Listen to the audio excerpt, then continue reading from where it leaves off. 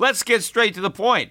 You want to grow your portfolio to deal with the rising cost of inflation, to pay off your debt or your mortgage, pretty much anything standing in the way of you and financial freedom, right? Well, with Yahoo Finance, you can get access to the news, data, and tools that you need in order to help you reach that financial freedom. And when it comes to your financial future, you think you've done it all. You've saved, you've researched, you've invested all that you can. And now you need to take those investments to the next level by using what every financial great uses. Yahoo Finance. For more than 25 years, Yahoo Finance has been the brand behind every great investor. They're the #1 finance destination, producing a holistic look at the financial news cycle, including breaking news, original perspectives, analyst ratings, independent research, customizable charts, and so much more. For comprehensive financial news and analysis, visit the brand behind every great investor, yahoofinance.com, the #1 financial destination. That's yahoofinance.com.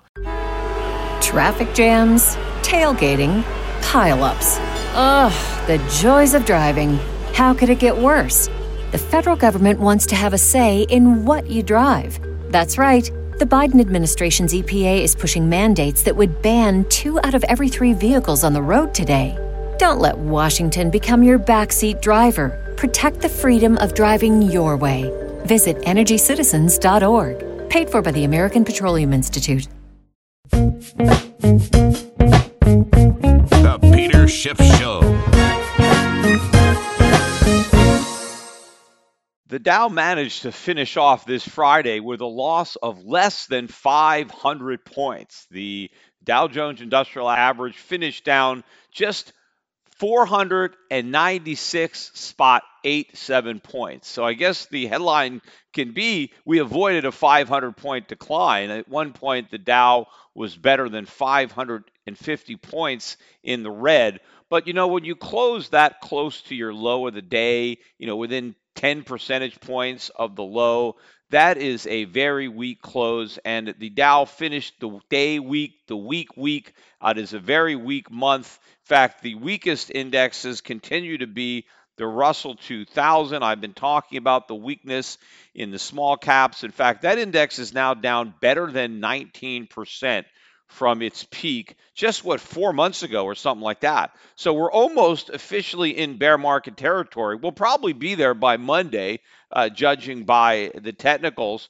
The other index that is leading the way down are the Dow Jones Transports.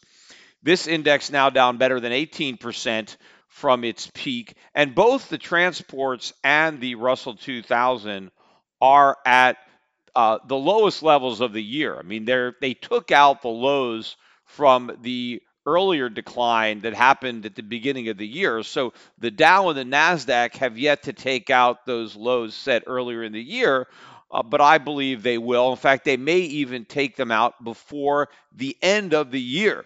Monday again is looking extremely weak. I've been talking about this all quarter, where I think there is a potential for a Black Monday type event. Now, obviously, we're running out of Black Mondays, or Mondays rather, in 2018. In fact, there's only 3 more left, which is Monday coming up. Then we've got the 24th, which is Christmas Eve, and the 31st, which is New Year's Eve. Both of those days fall on a Monday when there will probably be very, very light trading going on. So potentially the markets could, see a lot of selling if there's not people, there to buy.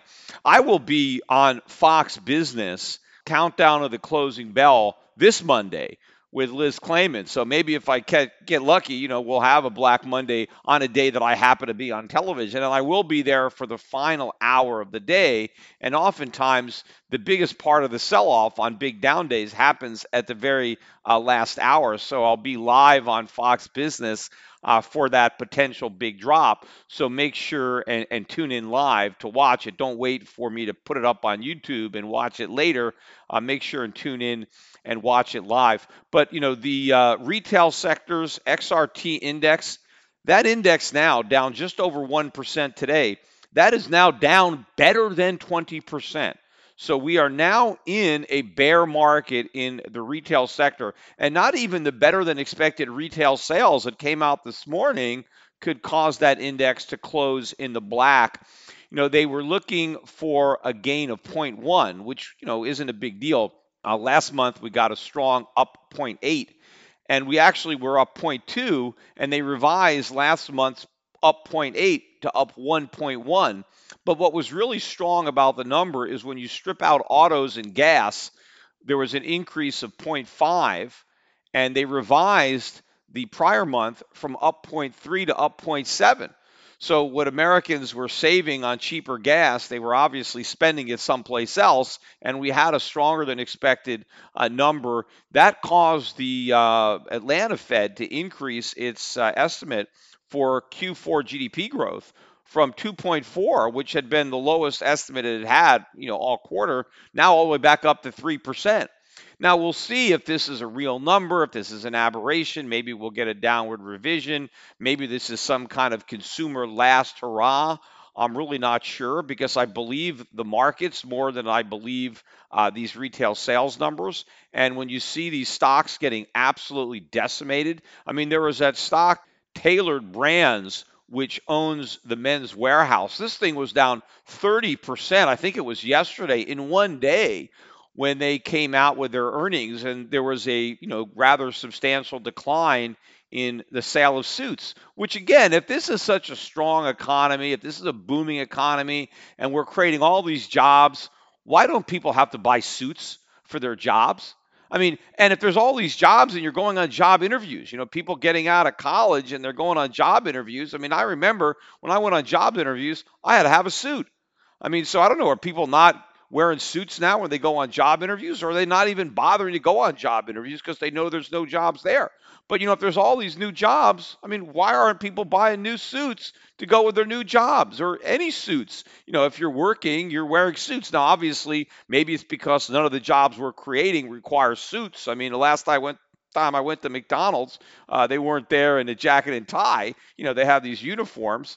Maybe that's what the Men's Warehouse should stock is fast food uniforms, so they could actually have a wardrobe for the modern day American workforce. But again, this is just more anecdotal evidence that this economy is a fantasy, that this job creation is not taking place, that this is not a booming economy. And of course, there's a lot more evidence than the weak sales going on at Men's Warehouse. But in any event, these better than expected numbers today were not enough to revive the retailers. Also, the financials now officially slipping into bear market territory. The S&P 500 financials, again, continue to be led lower by Goldman Sachs, down another 1.8%. I mean, we're getting close to now down 40%, I think, from its peak.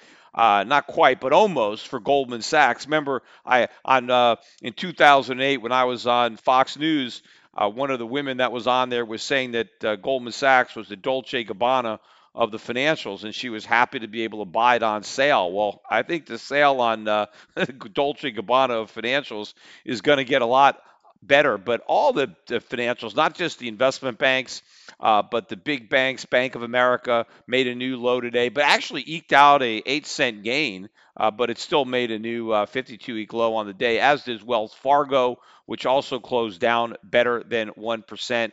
Citigroup, new 52-week low, down 1.34%. Morgan Stanley, down 2.36%.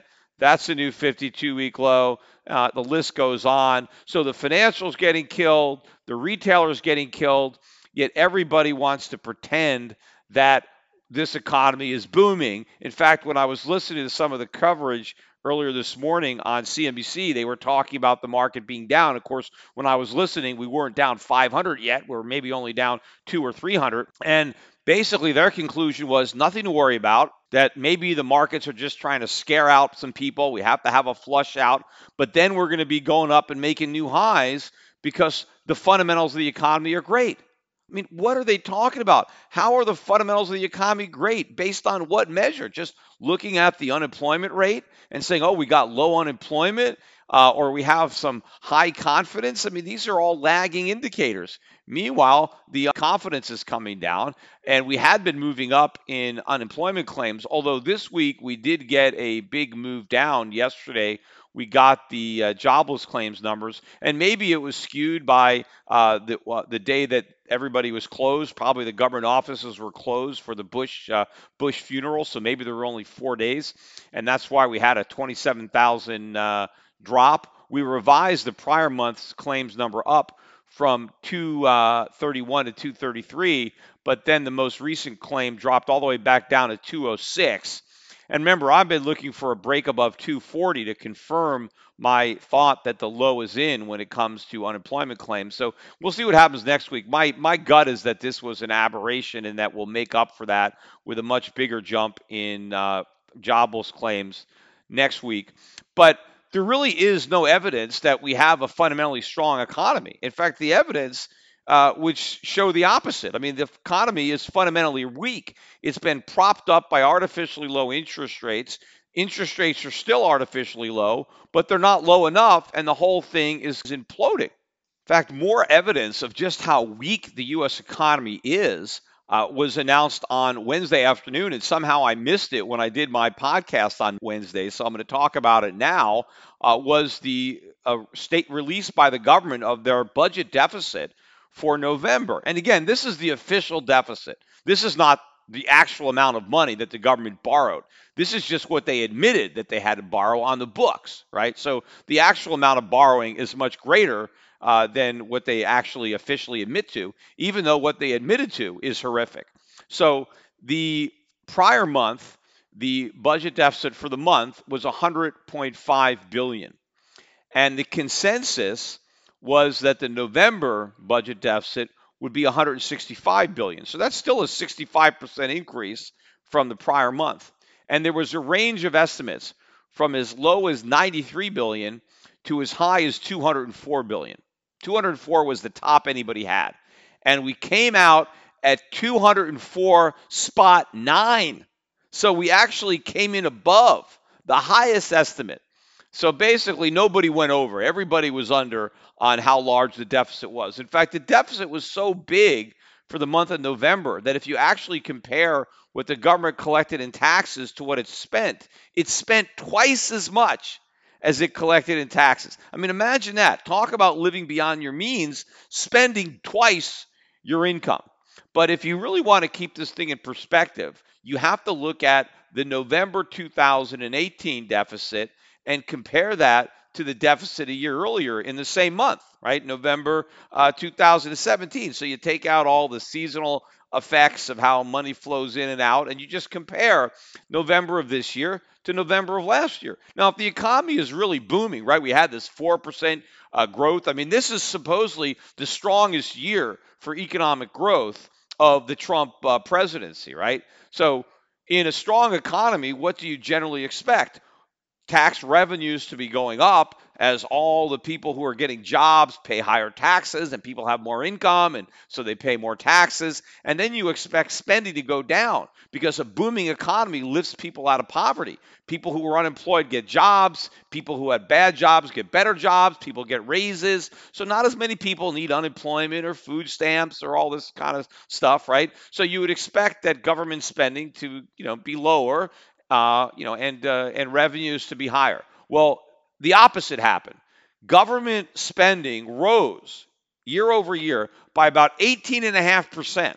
So the government in November of 2018 spent 18% more than it did in November 2017. That is a huge increase in government spending. And it's not like we've passed some major new government programs.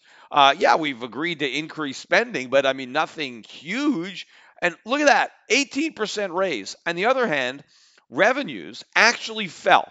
The government actually collected 1% less in revenue, despite the fact that we have a larger population, right? More people supposedly entered the workforce. The government actually collected less revenue in November of 2018 than it did in November in 2017.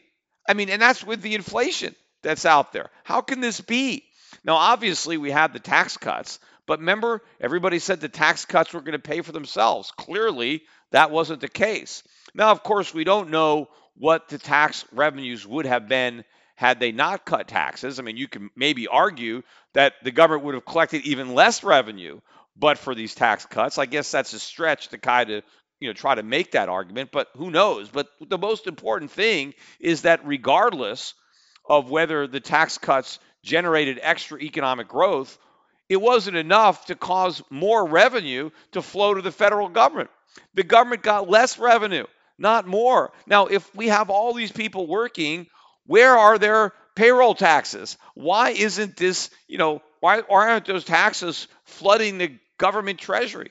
The fact that revenues are falling and expenditures are skyrocketing is evidence that the economy is either already in recession or is on the cusp of one. I mean, you can't ignore these facts. And the reality is the debt is running out of control, yet people still don't get that, because even though we had the bad numbers that came out, and even though the stock market continued to get pummeled again today, the dollar was up. The U.S. dollar index finished the day strong, the week strong. We're back above 97, 97.44. Now, part of that, again, is the distraction of what's going on the other side of the pond with Brexit and maybe some of the problems now happening in France. And so we're benefiting from the fact that, people think that we're the least dirty shirt in the hamper. And so they're putting us on. But they don't realize that we're actually the dirtiest shirt in that hamper. And again, the strength in the dollar kept gold from going up. I mean, gold was down $4 or $5 today. We still have not broken above 1250. In fact, we pulled back, and now we're back below 1240 on the price of gold. I mean, not much below, but a little below. But again, gold prices are creeping higher, and at some point they're going to explode higher. I just don't know when. When it comes to the cryptocurrencies, of course, they're going to be exploding in the opposite direction. Bitcoin, once again, made a new low today. The low so far, I'm recording this now Friday afternoon, and so far the low that I see on bitstamp.net is 3,135. So we took out the old low, which was 3,200. That was kind of the lower end of the range. And as I said, now we've broken down into a new range. We'll see where the bottom of this range is, because this decline just began today. It's been pretty orderly as I'm speaking. We're just below 3,200, 3,185. I would imagine that we're going to crack below 3,000 on this move down. I mean, that's a nice round number. You think maybe there's some stops below there. They need to shake some people out. Probably going to stop falling again and maybe come into another range. Maybe between just below 3,000 and maybe the new high end of the range will be 3,300. We'll see. But I think we continue to ratchet down as more and more tax loss selling, I think, is going to be hitting the cryptocurrency space between now and the end of the year. The hodlers, of course, holding on for dear life. I mean, they're not giving up. I mean, they haven't capitulated. So I don't see those guys giving up this year, but I think we continue to move down. But at some point, we're going to start moving down in a bigger way. Maybe it's going to be, from some 2,000 to 1,000 might be a quicker move, or maybe from 1,000 to 500, or we'll see. But the percentage moves obviously can get bigger and bigger as the price of Bitcoin falls lower and lower. Of course, as Bitcoin continues to move down, the altcoins continue to move down at an even faster pace. Bitcoin now at 55.2% of the crypto space. And as I'm looking right now on coinmarketcap.com, we are just below $102 billion market cap. So we have less than 2% to drop before the market capitalization of the entire crypto space is back below 100 billion. Of course, it's still going to be a lot of value for basically nothing. So we still have a long way to go, but at the peak, I think that number was around 800 billion, if not even a bit higher than that. So a lot of this market cap being surrendering as people bail out on crypto. The hope, of course, is still alive. We are following a slope of hope in this major bear market. But again, it's similar to the slope of hope that the stock market is sliding. I mean, everybody wants to believe that nothing has changed, that everything is great. And when it comes to cryptos, just like the market, nothing has changed. It was always a bubble. There was never any fundamentals to support the market. There wasn't any fundamentals to support it when it was going up, and there's no fundamentals to support it now that it's going down. The difference is it was going up and people were getting rich on paper buying it. Now it's collapsing and people are going broke. But other than that, nothing's changed. Of course, one of the things that nobody seems to want to acknowledge, least of all on financial television, when they're talking about the markets, and now they're talking about the increased possibility or probability of a recession in 2019 or 2020. I mean, that is certainly a much bigger risk than people thought a few months ago when people thought there was no risk, right? Everything was great when the markets were hitting new highs and Trump was out there tweeting about how great the economy was and giving all these speeches about how we had 4% growth. I mean, the last thing on anybody's mind was a recession coming by 2020. But now that you have a lot of people speculating and worrying about the fact that we may, in fact, have one, I am not seeing any discussion at all about what that means for the probability or the possibility of a Trump reelection.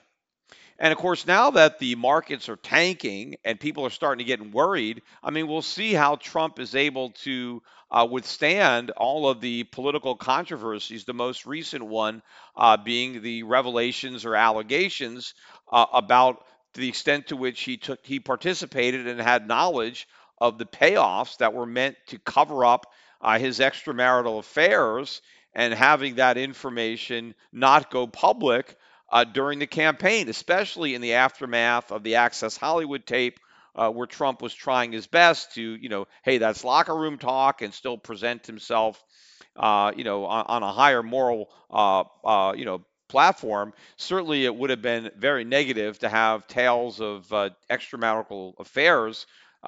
Whether they're true or not, coming out, and so he, is accused of having participated in efforts to cover them up. Right. And, I mean, obviously, there are many reasons that Trump would want to cover up extramarital affairs. I mean, assuming his wife didn't know about those affairs, there's a lot of reasons that he would want to keep them quiet, even if he wasn't a presidential candidate. And clearly, maybe the only motivation, the only reason that those stories had any value was because he was running for president. Right? Because obviously, if Trump wasn't a presidential candidate, there wouldn't be any money in coming out and saying that you had an affair with Trump. I mean, probably most people assumed that Trump was having affairs anyway. And so it wouldn't be a big deal if somebody came out and said they had an affair with Donald Trump. I mean, who would care? It only became relevant was because Donald Trump was a candidate for president. And as a presidential candidate, obviously, ever since, Gary Hart in the monkey business, I mean, this has been a big deal in presidential campaigns. Now, I don't know if Donald Trump can try to claim that, well, this was not related to the election, that I was not trying to influence the election. I just wanted to spare my wife and my children from having, to deal with this or learn about this, or whether the allegations are true or not. But I think it's going to be a tough call to say that he was not engaging in campaign expenditures, that whatever money was expended in order to cover up these stories or buy up the stories and bury them, none of that is illegal. I mean, you're certainly allowed to pay people hush money. But in the context of a campaign, you have to disclose the payments. I mean, that's the problem, right? Because everything has to be disclosed. And if you make a contribution and you don't disclose it, that's a violation of campaign finance laws. So this is, the president is now caught up in this again. And, when the economy is booming and everybody thinks his political future is bright, then you have a lot of support for the president. But that support could go away if the president's popularity is diminishing as, the economy takes a turn for the worse. But what people are not really talking about is the prospects for a socialist president in 2021. I mean, that's what's going to happen, because if the economy is in a recession, there is no chance that Trump is going to get reelected. I don't care. I mean, it's not going to get reelected in a recession. And even if Trump resigns or is impeached, You think Pence is going to get reelected if the Republicans are leading the economy in a recession? I mean, you can't campaign on 4 more years when you're in a recession, and you can't campaign on change when you're the incumbent, and you can't campaign on making America great again when you already claimed you delivered on that promise, and now America is a wreck again.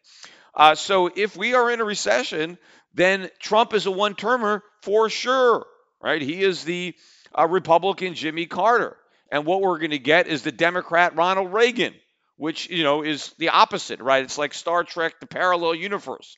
We're going to get the evil Ronald Reagan with a beard, right? It's going to be the socialist Ronald Reagan. That's what's coming, right? Because if the Democrats win, which they will, right? Because the Libertarian candidate's not going to win. We're not going to have a third party that's going to win the White House. So if it's not going to be the Republican, then it's going to be the Democrat.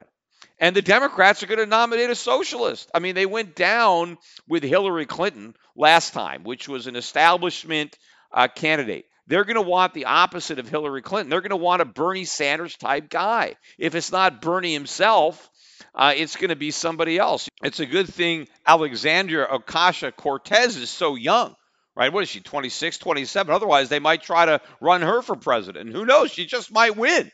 I mean, if she was running against Donald Trump in a recession, as bad as she is, she'd probably win the general election. So I guess we could thank God that she's, still constitutionally too young to run for president. But somebody like that, some socialist, is going to win because they're going to make all sorts of promises that the voters are going to buy, because the Republicans are going to be out of promises, and the Democrats can always out-promise the Republicans anyway. I mean, that has been the biggest downfall. When the Republicans try to act like Democrats, that they lose, because they can never out-promise and outspend the Democrats. But one of the most ridiculous claims that the socialists have made, or at least that I've seen, and they make all kinds of crazy claims because it's all pie in the sky nonsense.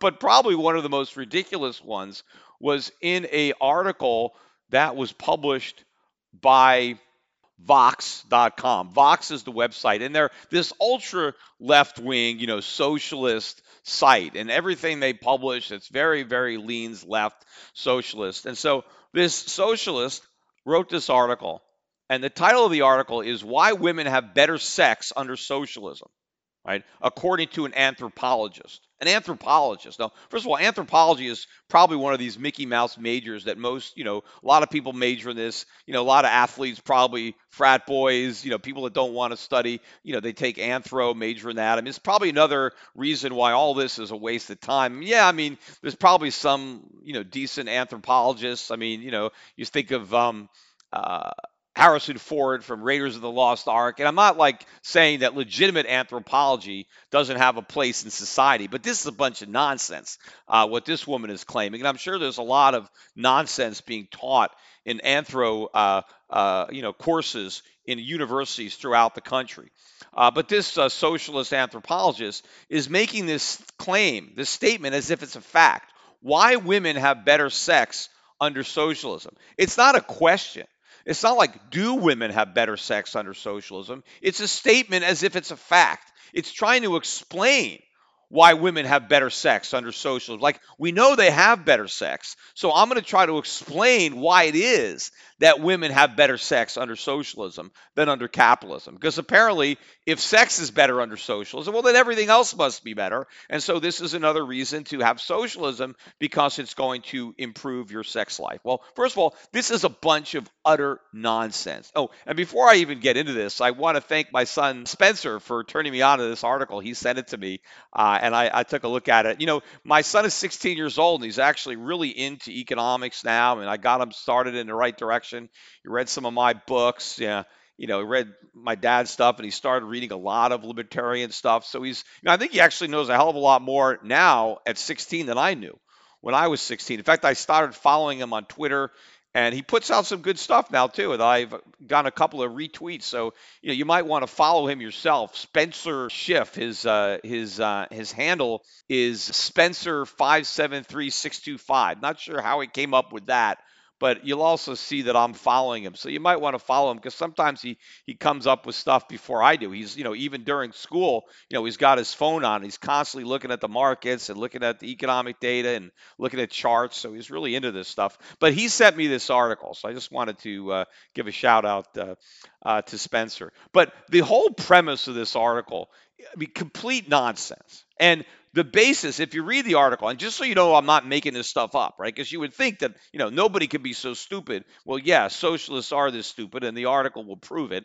But the writer cites a study that was supposedly conducted in Germany, where they compared the responses from the women living in West Germany, which was free market, to the women living in East Germany, which was socialist. And apparently, based on this study, the East German women had a better sex life. They were more sexually satisfied in East Germany than they were in West Germany. Now, first of all, apparently it was a self-reported survey where they just asked questions. And, so, I mean, it's obviously not a scientific survey, so you can throw the whole thing out anyway. But apparently it's enough for this woman to conclude, aha, this proves it, right? That women living under socialism have better sex. And once she believed that conclusion, now since she's a socialist and thinks socialism is so great, most of her article is trying to explain why this is true. Like, what is it about socialism that leads women to have much better sex? And then she goes and mentions some of the things, which I'll get to in a minute because, of course, they're all ridiculous. But think about this for a minute. I mean, the women in Eastern Germany were having all this great sex. Why did they have a wall to keep them in? Right? I mean, there was a huge wall, the Berlin Wall, right? And it wasn't the West Germans that built the Berlin Wall, and they didn't build it, to keep, the East Germans out. I mean, they were happy to let the East Germans come in. It was East Germany that built that wall. And it wasn't because they didn't want the West Germans coming into East Germany. No, they built the wall to keep their own people inside, including the women.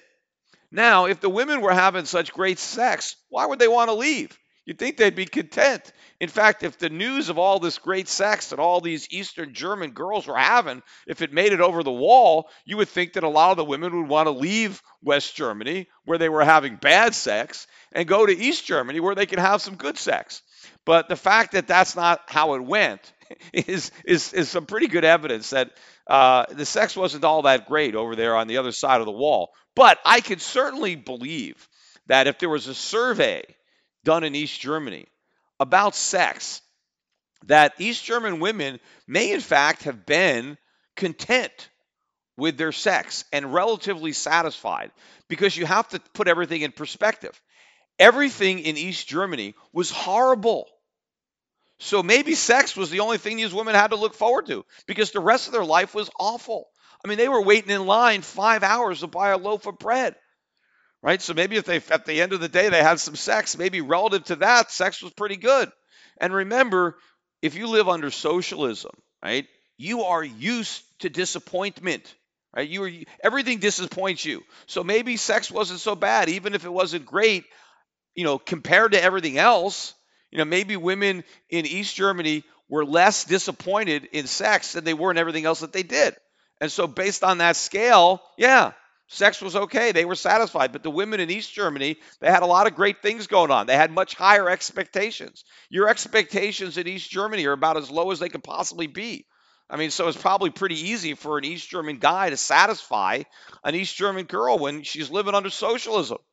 Right? I mean, it's the only bright spot in her day. Even if it's lousy sex, it's better than what she's got, going on outside of sex. Whereas the women in West Germany, they had a lot going on. They had good lives. A lot of things were happening. They had high expectations for their sex partners. So maybe the bar was a lot higher for the West German girls for sexual satisfaction. It's not that the sex was so much better in East Germany. It's just that everything else was so much worse that sex seemed better by comparison. Now, that makes sense to me if you're trying to figure out how to justify the question. I mean, maybe the women were confused. Maybe they thought they were being asked, if they were getting screwed rather than if they were having sex, because, of course, everybody in the socialist country is getting screwed. I mean, that's what's happening. So they might have misunderstood the question, and maybe that's why they were, they answered the way they did. But if you look at what this woman, this socialist did, she came up with all these reasons because, the socialists love all of the anti-discrimination laws, and they love minimum wage, or all these programs. And so if you read her article, she was crediting all this, right? Because the government was taking care of women, and because women didn't have to worry about as much stuff as they would have to worry about under capitalism, because under capitalism they get discriminated against, they get underpaid, they'd have to worry about who's going to take care of their kids, because they were so content living under communism, right? Because everything was so great, because women didn't have a care in the world living in East Germany, right? Because all their needs were taken care of. They had better sex, right? Because they weren't so worried. Like the women in West Germany, right, were so worried because they were so exploited, and they were facing so much discrimination in a male-dominated world that they couldn't enjoy sex. But because you had all these carefree women living under socialism in East Germany, where all their needs were taken care of by the government and they had nothing to worry about, they were relaxed enough to enjoy sex. I mean, what a bunch of nonsense. These women were miserable living in East Germany. I mean, why do you think they celebrated when they tore the wall down? You think they'd be all disappointed. Oh, damn it, there goes all this great sex, right? But this is how these socialists think. They try to come up with any kind of bullshit reason to justify something that clearly doesn't work, that has clearly failed every time it's been tried. Look, when they unified East and West Germany, they didn't adopt the policies of East Germany, right? West Germany didn't become socialists. It was the East Germans that gave up socialism to join the capitalist West. Why was that? Because the standard of living was higher in West Germany than it was in East Germany. And I'm sure the sex was better too. In fact, I'm sure the women are having much better sex now than they were having 30, 40 years ago under communism. But the socialists will never admit that. No matter how many times it fails, they'll never admit that it doesn't work, because it's a very politically popular ideology with the masses. And the fact that they can put out this nonsense, that they can write this trash and put it off as journalism, this is showing you what is going to happen with the elections that are coming up in 2020. The Democrats are going to have all sorts of bullshit arguments why everything's going to be better if we just let the government do it. There was a article that I was reading about the state of California wanting to impose a tax on sending text messages. Now, why do they want to do this? Well, because a lot of people in California that have cell phones are texting instead of talking. And there is a tax on talking, right? So whenever you're on your cell phone and you're talking and you're running up minutes talking, you are incurring some kind of tax. And the government uses the money supposedly to subsidize poorer people so that they can afford to have cell phones.